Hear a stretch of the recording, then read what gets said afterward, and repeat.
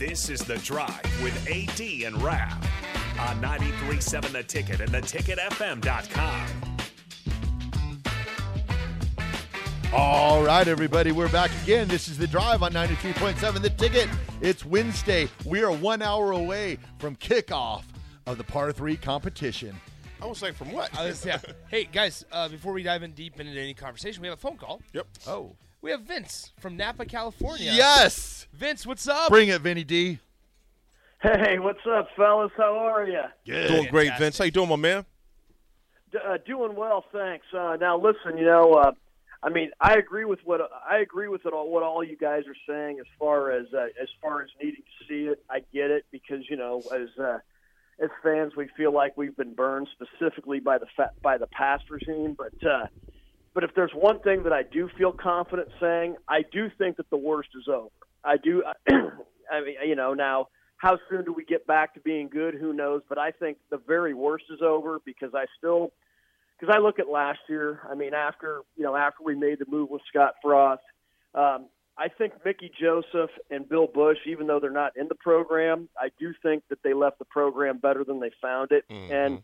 And I firmly believe that, you look at the last 2 years, and I'm not one of these people that's into, they were close, so we lost all these close games. But I think what it does tell you is that I think any sort of competent game day coaching and better program management gets you 7 wins each of the last 2 seasons. And I also think too that, when Frost came, 5 years ago, it's a case where, I think he probably took it for granted what it was going to be like coaching in a Power 5 conference, whereas, Matt Rhule has won in a Power 5 conference. And he also, I think, comes in a little bit humble as well. I think he's coming into it with his eyes wide open. And I just think better program management alone, because you talk about establishing the foundation. I think that's, at least putting us on track to should put us on track to get to bowl eligibility, which I don't think is too much to ask. Now, speaking of which, I am going to line up a couple of very obscure sports occurrences that has happened within the last 6 years, and the stars are aligning, okay? The Seattle Mariners broke Major League Baseball's longest playoff-less streak at 21 years. Recently, and I say this because they're 90 minutes away, they're about 60 to 90 minutes away from me, depending on traffic.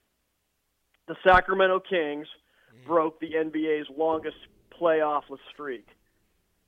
This year, Nebraska will break the Power 5's longest bowlless streak. I'm speaking it into existence, fellas. But for that to happen, from game 1 to game 13, and notice I say 13, starting in Minneapolis. You come out every single week, with one mission and one mission only. You come out to open up a can of kick-ass and fight with bloody knuckles. Let's go! Oh, boy. Vince. Midday Always Vinny, bringing baby. the heat. Woo! A little later than normal, but he's there. How about that? Whoa, whoa, whoa. Whoa. Whoa, Hey. whoa, whoa, whoa. Even the soundboard got scared. That was not supposed to happen. Man, I always appreciate the callers, Vince. Thanks so much about in California. Thanks for tuning in, man. And Vinny D. hopefully that does come to fruition, man. I wouldn't mind seeing that streak finally being broken. Unknown Texter says, I hated hearing although only lost by 1 score arguments. Doesn't count when you get within 1 score in the last minute of the game. It's the truth, man. Who else we got here? There was one also on there. But nevertheless, what they're saying is the truth, man. I want to see it on Saturdays. Vince basically said the same thing. Maybe we do break that streak, Raph. Yeah. Got to happen sooner or later. Let's do it.